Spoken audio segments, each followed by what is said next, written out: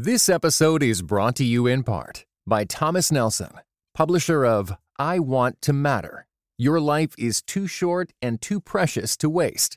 Written and narrated by New York Times bestseller Kathy Lee Gifford. Available now everywhere you get audiobooks.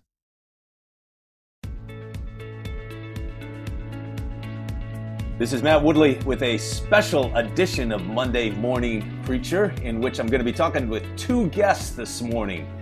Reverend Lawrence Ager III is the lead pastor of Cornerstone Baptist Church in Brooklyn, New York, and Reverend George Hurt is the pastor of Mount Sinai Baptist Church in Los Angeles. In this episode, we're going to be talking about a dialogue on racism and justice. Lawrence and George, it's great to have you with us on this episode.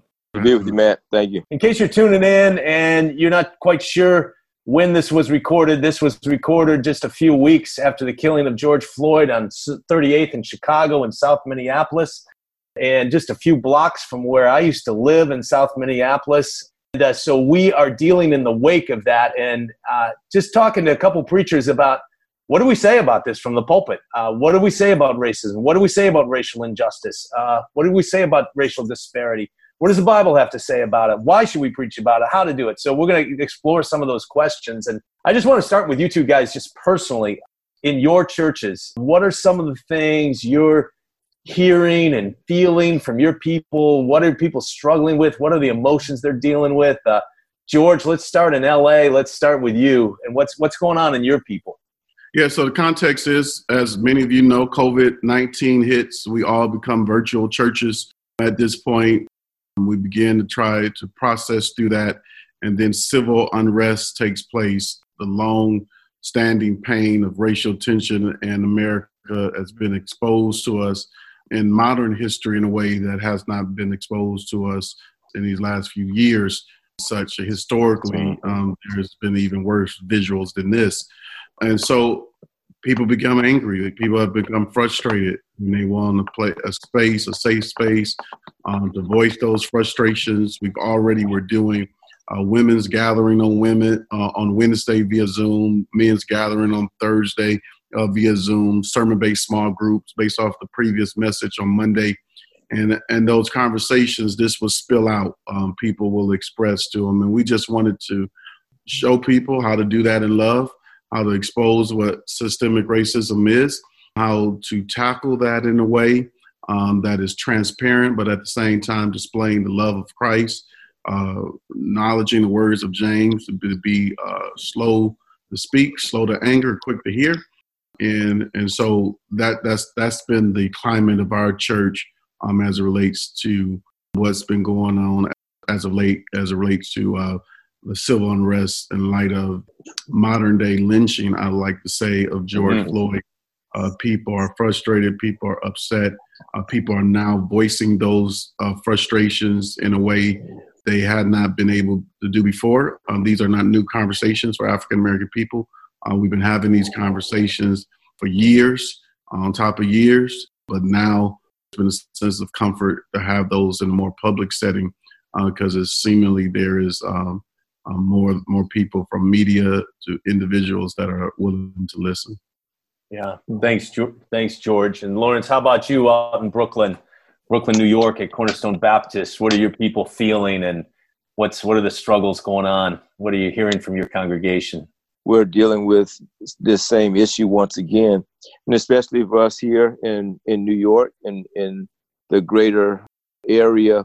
6 years ago in Staten Island, we had Eric Garner, and Eric Garner said, 11 times, I can't breathe. And that was really the first time that it was videotaped that this chokehold had caused someone a premature death. It's not anything new. This chokehold and these types of policies and tactics have been around for a long time. And so African American men have been dying at a disproportionate number with compared to other races and genders for numerous years. This isn't anything new. So I say it's just deja vu all over again. But the response this time has been, I think the fury is greater this time because with it being a pandemic, all of the items that would normally take the attention away from people have been dissipated. And so all you have is a 24-hour news cycle. And so people are galvanized now. I saw a sign this week that had Amish people saying Black Lives Matters. And, you know, the Amish people, they don't watch television. They don't have internet. They don't have cell phones. And they're holding signs saying Black Lives matters.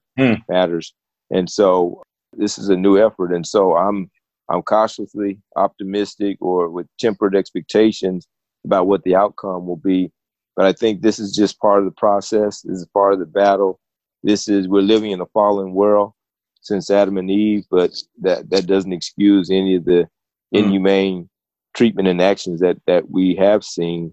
And I would compare it to historically, when you look at where we are as a people, starting from being enslaved in Africa, coming here in 1619, our greatest legislation was, you know, probably the Civil War, emancipation. Before that, we had other slave agitators with Gabriel Prosser and Denmark Vesey and Nat Turner, and we were able to make progress.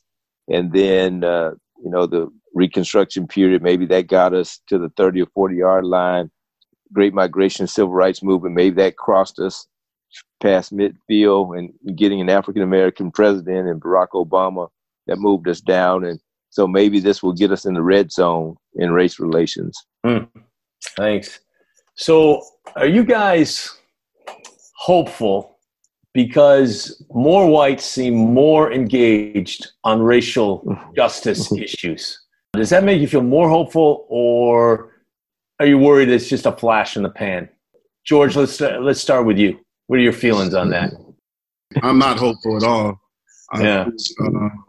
With COVID-19, with people being home and sheltered, not being distracted by sports, concerts, family travel, other things that have been taken off our plate, the vividness of the scene, the exposure from mainstream media have galvanized people. I think once the election cycle comes, once people are dunking basketballs again, running into end zones, screaming touchdowns, downloading tickets to go to a concert, sitting in dark theaters, watching people read lines of performance, these feelings and these navigations and motivations that are taking place right now will go away. And those of us that are been on the front line, those of us that have been advocating, will find ourselves with a few more soldiers. For the most part, once again, we'll be accused of race baiting. We'll be accused of over-exaggerating. We'll be said that if you tie up your bootstraps and lace them up, you can get the same opportunities as everybody else. And this was an over-exaggeration, over-emotionalization. I think that will be the analyzation of afterwards, and saying this period, much as what a lot of people said about COVID-19, that this was over-exaggerated. This was overreaction towards something that was, it was a problem, but it wasn't that big of a problem. I think that, and I hope to be wrong. I pray to be wrong. I'll be glad to be wrong. History, I believe, is on my side. We trace it back to the cries of the slaves in the Middle Passage. If you trace it back to the cries of society during the Reconstruction, and that fading away through the banner of KKK, to civil rights movements, to the Great Migration that Dr. Akers mentioned, and why there was a Great Migration, largely because of lynching. Much of what I called modern day lynching earlier, that was taking place back then, and that you would see pictures of men being castrated and left hanging on a tree. These things would be out there. I would motivate people to go to Montgomery, Alabama, to EGI's Equal Justice Institution's Lynching Museum down there to sort of educate on the history of that. I don't see, from an intelligence standpoint, from a logical standpoint, from a sociological standpoint, why it would be safe for me to assume just because of this season it's going to get better. Again, I would love to be wrong. I would love for people to prove me wrong. As a matter of fact, I'll be there helping you prove me wrong through the process. But if I were being honest, Matt, again, as I respect your time and this platform, I would have to be honest and say, hey, we've been here before. We've made these cries before. We walked around with hoodies on in church before, trying to explain these pains. And so it's great that everybody's listening. It's great that when we go on Amazon, they have on these things about Black life and things of that nature. Everybody's apologizing, and Gone to Win is on pause. All these things are slightly soothing until we get into policy, until we have a real conversation about reparation, until we have power structures that are being torn down and opportunities are being shared. But the podcasts are great. Conversations are amazing. But until that corner is turned, my hope level is going to stay right where it's at. It's like being in a relationship with somebody who's been neglecting you, and all of a sudden they get you flowers and take you on a long trip. I hope you'll realize that you'll need a long sample size to start expecting flowers and long trips all the time. Yeah, right. George, thanks for speaking from your heart. I appreciate your honesty. Lawrence, what do you think? Yeah, I think for me, that once again, more in the line of tempered expectations, I think that this will swing the pendulum, prayerfully further along, but still the generation that has held on to this power, they still have influence, and people that are under their influence will try to hold on, because Frederick Douglass said that power concedes nothing with a struggle. They never have, and they never will. And so this is just part of the struggle that we will continue to go through. I think we will have some advances, but still after a while, I think things will snap back or spring back, and we'll have to battle again. It's kind of like that old fail again, try again, fail better, try again, fail better. And we'll continue to push in the struggle, because this is a marathon. This isn't a sprint. This isn't a dash. This quest for equality, because you're talking about 1%, 1% of a category of people owning so much of the wealth, being, as some say, grotesquely wealthy.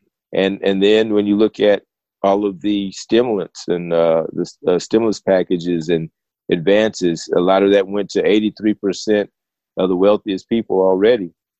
Pandemic has exposed a great deal of inordinate realities for us, but prayerfully, connections like this and other partnerships, we can do better and grow stronger. Yeah, thanks. So, George, I asked you a question earlier before we got on the podcast. I asked you a question about reached out to a lot of preacher friends I know and said, what do you want me to ask these guys? And a lot of them was, I want to preach on racism. What are the Bible texts on racism? And you said, I don't like that question. I don't think that's a good question. So explain to us why. And then you use the book of James as a case in point. So, which you've been preaching through. So, explain that to us. I appreciate the genuineness of the question. Yeah. But I think it exposes where seminaries have failed their students. And that is explaining to them that the Bible is really one love story of justice, that everything in the scripture points back to the notion of God's divine justice through salvation, and how that ought to be duplicated in our social experiment as we interact with one another. And so when you ask me what verse does preach in the Bible on justice, I would say just do like we used to do back in the days. Take the Bible, open it up, point your finger, and fall on it. Yeah. I guarantee on some level, if you do your exegesis and study in depth enough, you'll see how justice streams out from some component of that scripture. Psalm 23:1, the Lord is my shepherd and I shall not want, presupposes that without the Lord, his life would be full of wants. And so the system has failed him. The world economics has failed him. It's only through God that he's able to get the fulfillment of his totality of everything that he wants. You point to any aspect of the life of Jesus. I mean, Jesus is not hanging around in the temple parsing Greek verbs in the library. He's out with the people, hurting people so much that a centurion soldier, this is a Roman soldier, is going to an upstart rabbi from a small town called Nazareth and saying, can you help me with my daughter? Probably the most intimate and compassionate and loving relationship one can have is that of a father and a daughter. And he's trusting that to this Jesus because he feels that he is someone that's able to speak to his social needs. And so when someone asks that question, it makes me think that they have missed a large component of what the Bible is all about. And I'm sure that's not what they meant in that question, but it does put me on guard towards that. And I believe the answer would be to read the Bible through the lenses of justice and looking at the cross as a cry of satisfying justice through the atoning death of Jesus Christ. Lawrence, how would you answer that question? Yeah, I think in a similar vein that preaching on racism, preaching on favoritism, but then also I would say just the wisdom of Proverbs, which gives us insight on how we should treat each other. The minor prophets, which talk about justice and injustice and how that was seen in the Old Testament. The parables of Jesus give us instruction on how to treat each other, how to love each other, and especially the Good Samaritan, because for so many years you have our white brothers and sisters have passed us by on the other side of the road. And although they've seen our need, although we have fallen into some things that it's in that parable of the Good Samaritan, it says that a man fell among thieves, and that the expression fall means that he was taken by surprise.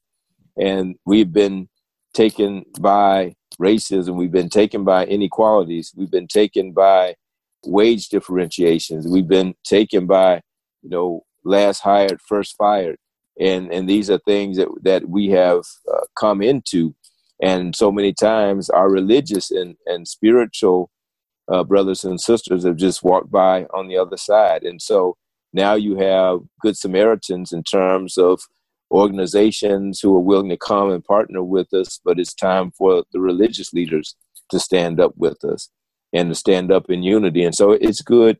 We're seeing some dialogue between prominent white ministries now willing to look at the plight of racism. And so I think time will tell. Yeah.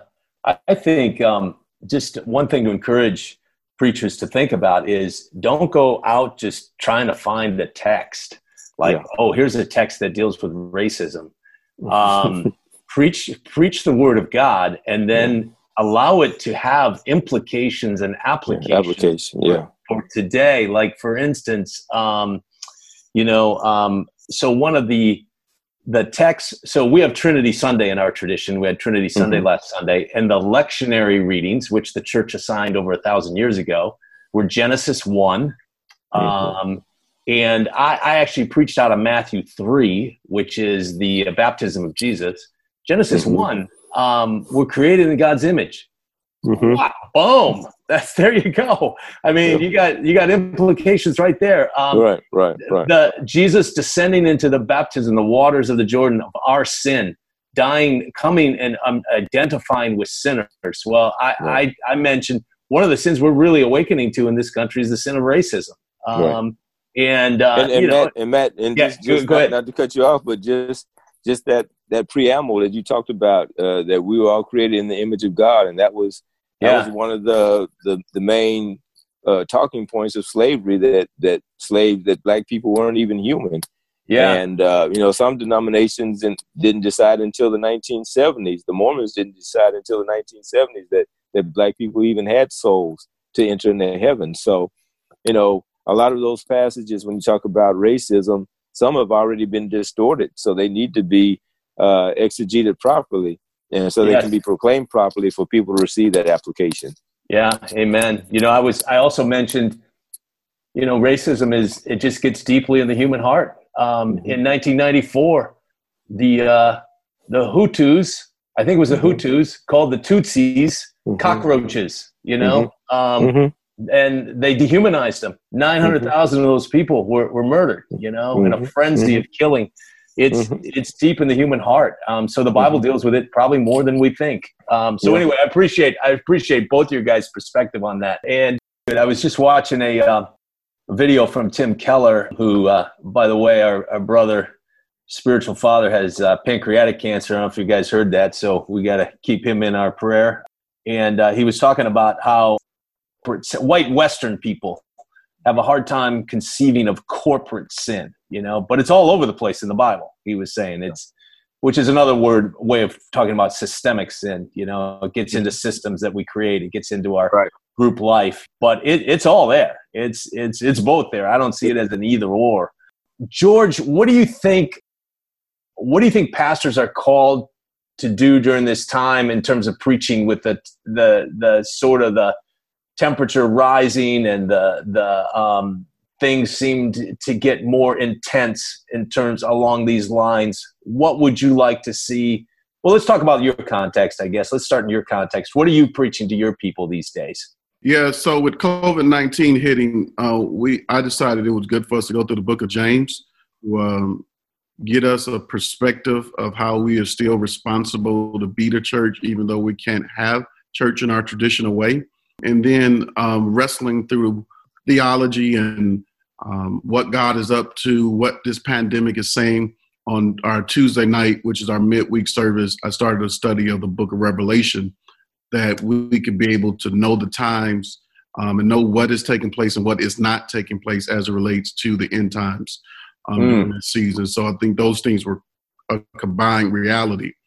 And then once the civil arrests happened, I've been doing more keeping that flow, keeping that focus, but doing special announcements, sort of PSAs, if you will, about what's going on that week, and how just let them know as a pastor that I'm in tune to their perils, their cries socially, but keeping that spiritual base in that reality.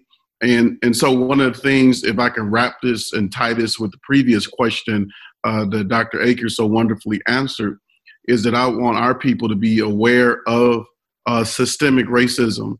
I want them to be able to call it out, but I also want them to know how that differs from the historical racism in America, that there are well-meaning, loving white Christians and white people in general that have no ill in their heart towards African Americans, minorities, people of color, those that are different. There's a power structure that they benefit from that they may not be in tune to, that they have to be more sensitive to as it relates to minorities, people of color, Black people. And so they'll be able to have that dialogue with people and not scare them off by label them as something that they're not, and thus shutting down the whole conversation. And so trying to understand what uninformed biases are, and how we all have these uninformed biases, and that if we were to close our eyes and say certain things, there are certain pictures that will come in our mind and certain pictures that would not come in our mind, and how that impacts. And so those are the things that we're trying to marry together, spiritual emphasis of hope during COVID-19, of using this opportunity to have those conversations, but have them in a very healthy and intelligent way.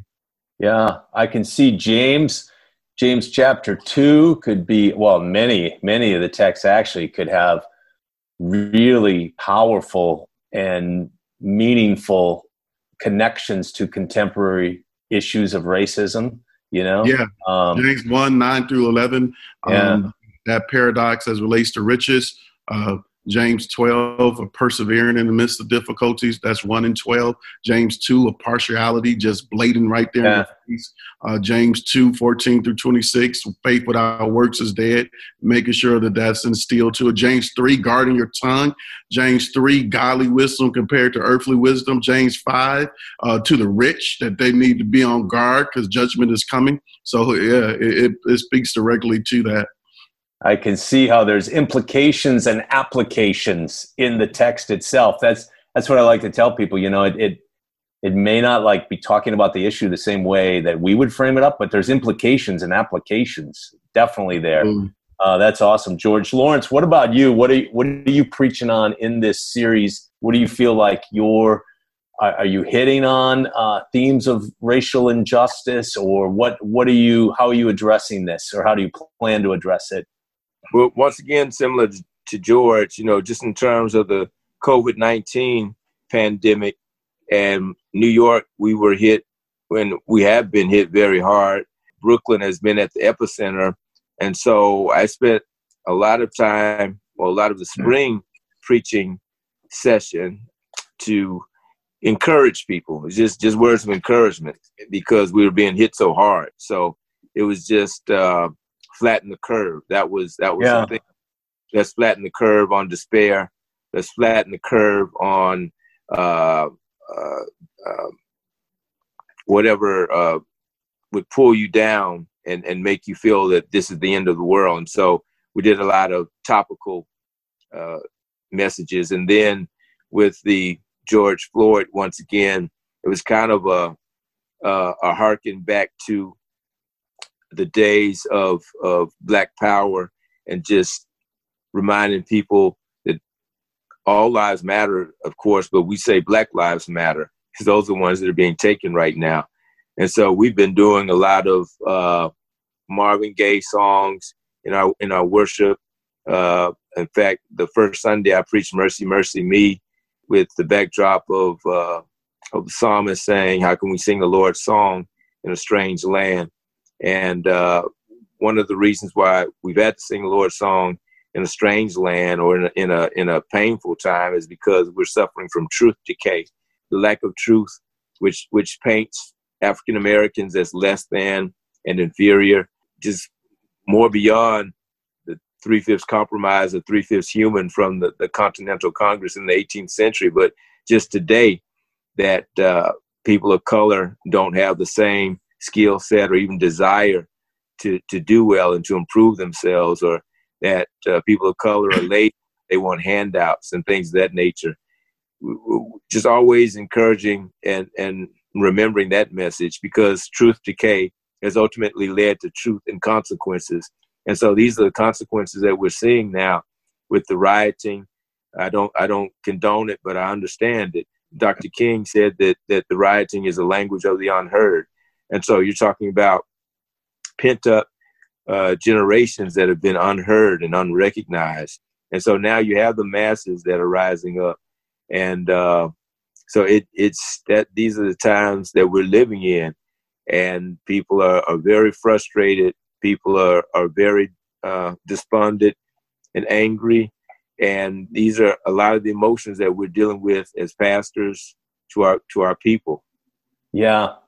That's really good. Let's think about here's a white pastor. His church is 99% white, he's maybe in the suburbs, and he or she, good person, good heart, really wants to understand these issues, really feels something strongly, wants to speak out and courageously, but is anxious about doing it wrong. Oh man, you had a chance and you really didn't say it. So maybe he's internalized that. So what advice would you give to this preacher? What encouragement, what things would you say to avoid? What would be success for this preacher? I think it's very simple. Doing what we're doing right now, having a conversation with those that, and listening more than listening with empathy. Knowing that there will be things that are said that on the surface you may initially disagree with or uncomfortable with. A lot of white pastors may be uncomfortable with the notion of Black Lives Matter. They may be confused with the slogan compared to the organization.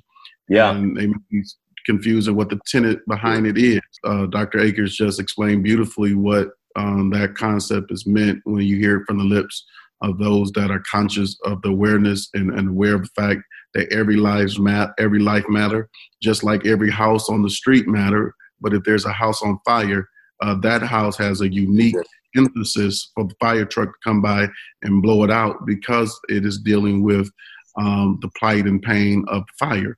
And so we're talking about the plight and pain of the Middle Passage, the fight and pain of the Reconstruction and lack thereof, deconstruction, Civil War, slavery, Jim Crow, civil rights, systemic racism now, and so on and so on and so on. So to have that conversation with a trusted African-American friend.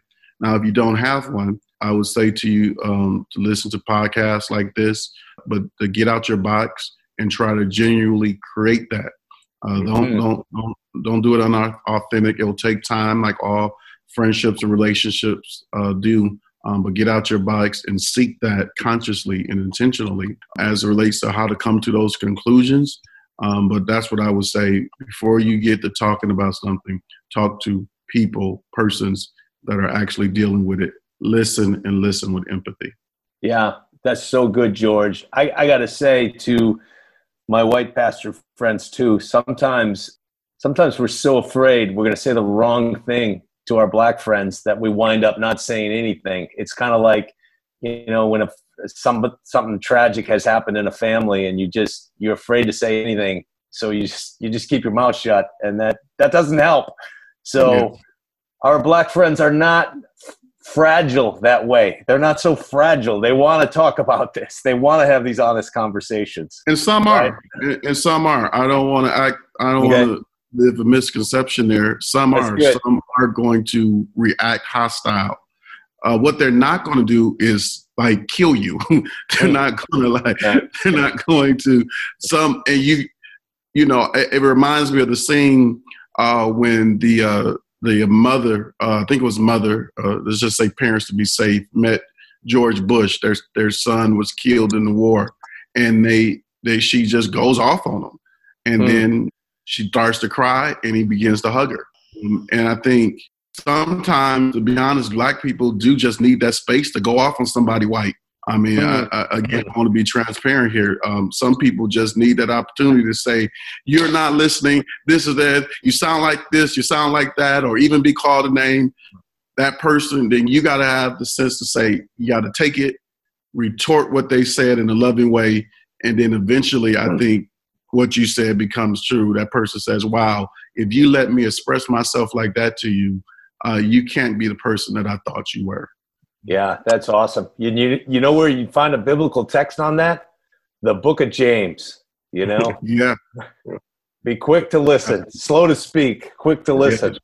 Yeah. Slow to anger. Slow to anger. Yeah, slow to anger. Lawrence, what do you think? Any comments on that? Well, I think in keeping in line with our alliterated letter of P, the podcast, and I'd also put in prayer and partnerships. You got to partner with people. Don't try to do it by yourself. Partner. I mean, fine. If you don't feel comfortable just going to someone individually, get in a partnership or a coalition of pastors. And then also just understanding Black culture, Black history, Black literature, understand Black history. That's not just the month of February, but it's a rich cultural experience. And I think if you understand our heritage and heroes and heroines and those who have made contributions, but I mean, definitely just starting out with any books by Dr. Martin Luther King, there's a lot of great artists and authors now that are writing books on not only reconciliation, but just what it means to be a non-racist, how to raise your kids being a non-racist, or how to just have a conversation with a person of color. Yeah. And you'd be surprised, but I think a lot of it is just old stereotypes and just a lack of awareness. Yeah. Conversation, we're all one nation. Yeah. Matt, if I can add something real quick, a great mind of Dr. Lawrence Aker birthed this in me because of his well span of knowledge, is to watch a documentary, to read books on history. Just go to PBS, watch the documentary on the rise of African American people, Henry Louis Gates. Watch his documentary on Reconstruction, And so when you do have that conversation with your African American friend or a budding friendship or trying to gain that friendship, you're coming from a base where empathy on the other person is easier to have, Right. because wait a minute, they at least did their homework. They thought through this. They didn't just come Right. to me and say, what happened to you, or try to limit it to George Floyd or Eric Gardner. Understand that the pain of African Americans in this social experiment called America has been great, deep, and very profound. I think And also Ava DuVernay has 13th Amendment. Yeah. When they see us about the Central Park Five, now known as the Exonerated Five. I went to a really good high school. Then I got a degree in business administration, and then I got a master's of divinity. I had never I'd heard the phrase, the Harlem Renaissance, but I had no idea what it meant. I had heard that Frederick Douglass wrote a book, but I never read it. I knew nothing about him. I knew nothing about that the guy writes incredibly beautiful prose, just like prose stylist. He's an amazing writer. And he was also a passionate follower of Jesus, And so, I mean, that's just a couple examples. It's like, I didn't know. I never heard that stuff in school. Yeah, what's interesting about the Harlem Renaissance, and Lawrence will be able to speak to this much better than me, being the New Yorker in the East Coast over there, and I'm being the West Coast over here. Maybe one thing they can learn about is the West Coast, East Coast beef. No, don't learn. That's advanced. That's that's advanced. That's when you get into the 500s. That's when you're working on your PhD.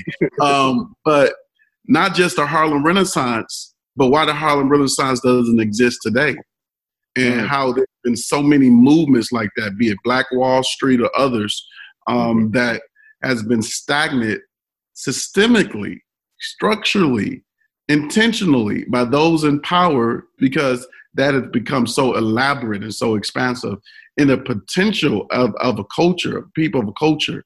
If such movements like that were able to evolve and blossom into what it potentially could have turned out to be. I think about that when I think about the lives of young Black men that are lost on the street because of gang violence or drugs or whatever case it may be, that person had so much potential. That person could have easily been the next X, Y, or Z, senator, congressman, pastor, preacher. And what led to that? I know who killed them. I know that when people say you don't talk enough about Black on Black crime, it's not that we don't. We've hugged so many mothers. We've been to so many funerals. We delivered so many messages about that. We understand the pain of that, but we also understand that it's not just who kills them, but what kills them. They have schools that failed them, economic systems that failed them. And so it's not that we don't ignore that. It's not that we are not empathized and cry the same way of a George Floyd to the young kid that dies on the street corner, be it gang or drugs or wherever the case may be. Is that we feel that ineptly in such a different way. What we're saying is that's an internal matter that needs to be worked on as well as a structural matter. But when with police brutality, or with a George Zimmerman or the brothers of Ahmaud Arbery, Zimmerman, what's their name, Lawrence? The McMichaels. In those cases, it's the criminalization of us, the fear of us, the thought that there's something we could do that can endanger you on the ground with handcuffs on and your knee on my neck. But I still feel like I'm legitimately are a danger to you. And that's the feeling that me and Lawrence Akers will feel even if we walk into a Four Seasons in a suit and a tie, in a top hat.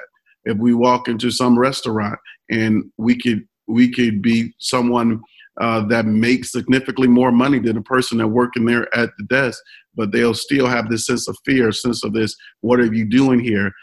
Those are the underarching things that we try to address when we are tackling those things, because that'll equip us better to handle the other things that people are so quickly to identify that are pains in our neighborhoods. So if you say, hey, y'all need to eat better, and then we come back and say, well, you need to get us better grocery stores. You need to do better for you won't have hypertension. Well, hypertension is just not about diet. It's just about stress. So stop stressing us out, and we won't have hypertension either. As well as it is ironic because African Americans are more prone to be vegetarians than any other group. And so we have desires to eat healthy. But if you go back to the slave trade and slavery and how we were getting the last of the meals and how we had to make scraps out of certain things, that's the birth of soul food. And so those habits, and that's what we mean by structural and systemic, those habits, those systematic things that have been in place are still affecting us, even though it looks different in 2020. Yeah, see, guys, I want us to have these kind of conversations because I think we need to see how one of the things I was telling a church member after my sermon, he was slightly critical of it, thought I had gone too far, and I just tried to say, but this is what our Black brothers and sisters in Christ, I think, are trying to tell us, and countrymen too, as well, not only just people in the church, but just our countrymen. I think this is kind of the way they look at this issue. And we're not going to get this if we don't have the conversations, and it's hard work.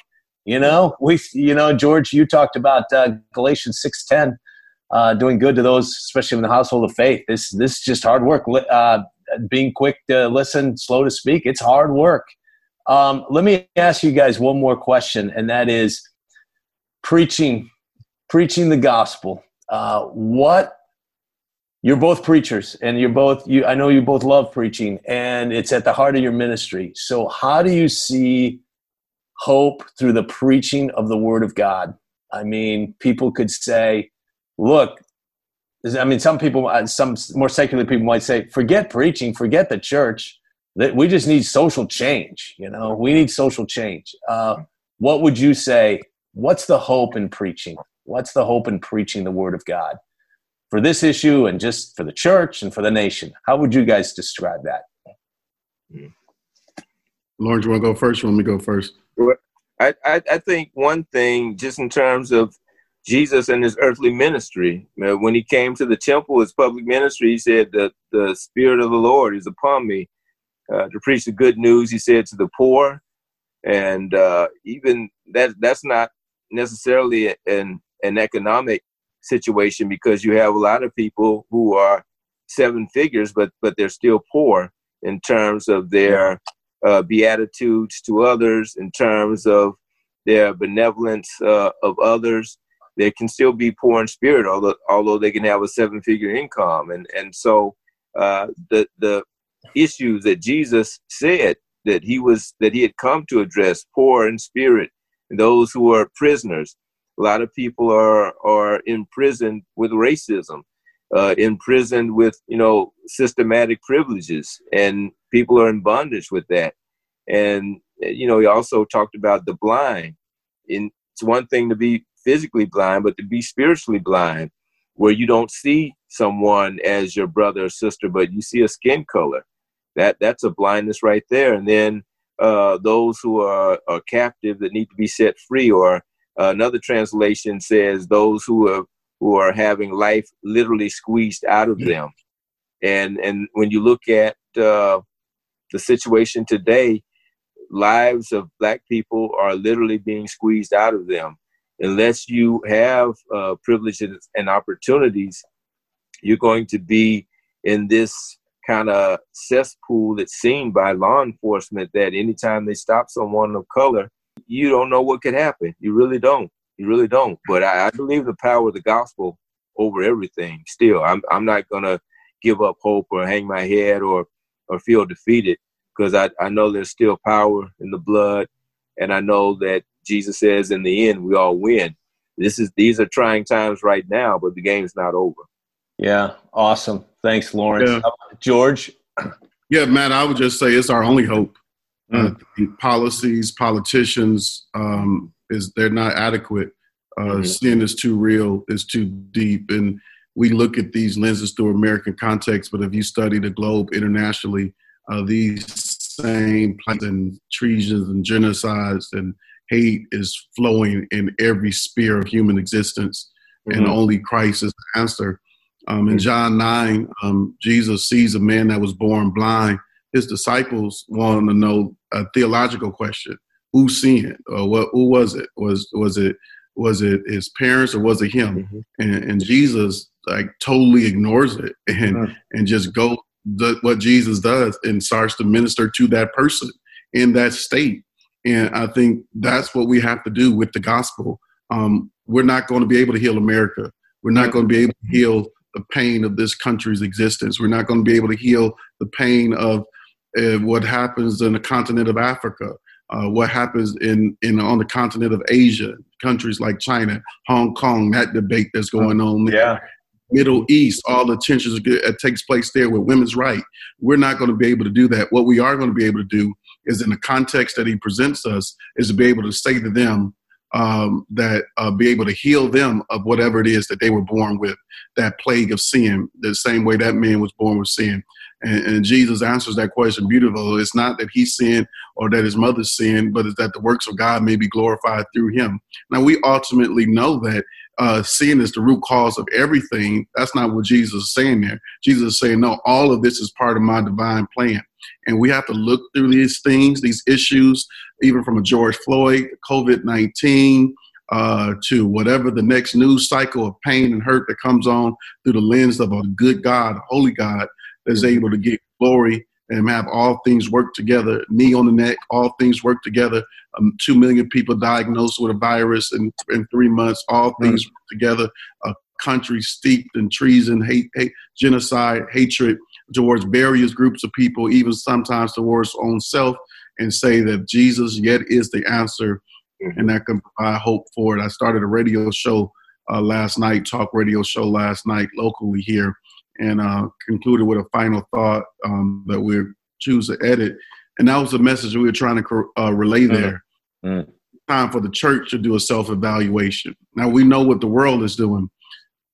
Let us finally get it right and show the world how it can be going by building up God's kingdom in the way that it needs to be built up, and then going out to the world and saying to them, now this is how you do it, how the church is doing it. How we recognize that. I want to challenge, if I could, Matt, to churches, white churches out there that spends millions of dollars, hundreds of thousands of dollars on the international mission field, that you would dissect, bring some of those resources to the inner cities that you drive past every day, that make sure Jerusalem and Judea and Samaria is taken care of before you go to the othermost parts of the earth. And that if God bless them, Rick Warren can go and change Rwanda through the money that he made through Perfect Different Light, why can't he change the inner city of LA that's just a freeway ride away from him in the same way? Amen, you guys. Wow, this has been a great conversation. I really appreciate both of you brothers in Christ, and just honored to be with you on this podcast. So again, Lawrence Aker III is lead pastor at Cornerstone Baptist Church in Brooklyn, New York, and George Hurt, pastor of Hurt with 2 T's, by the way, if you want to look this guy up, in case you want to Google him, do some more research on him. Hurt with 2 T's is pastor of Mount Sinai Church of Los Angeles. Guys, it is great to have you on this podcast. Thanks so much. God bless you and your ministries. This is Matt Woodley with Monday Morning Preacher. Hope you join us for the next episode.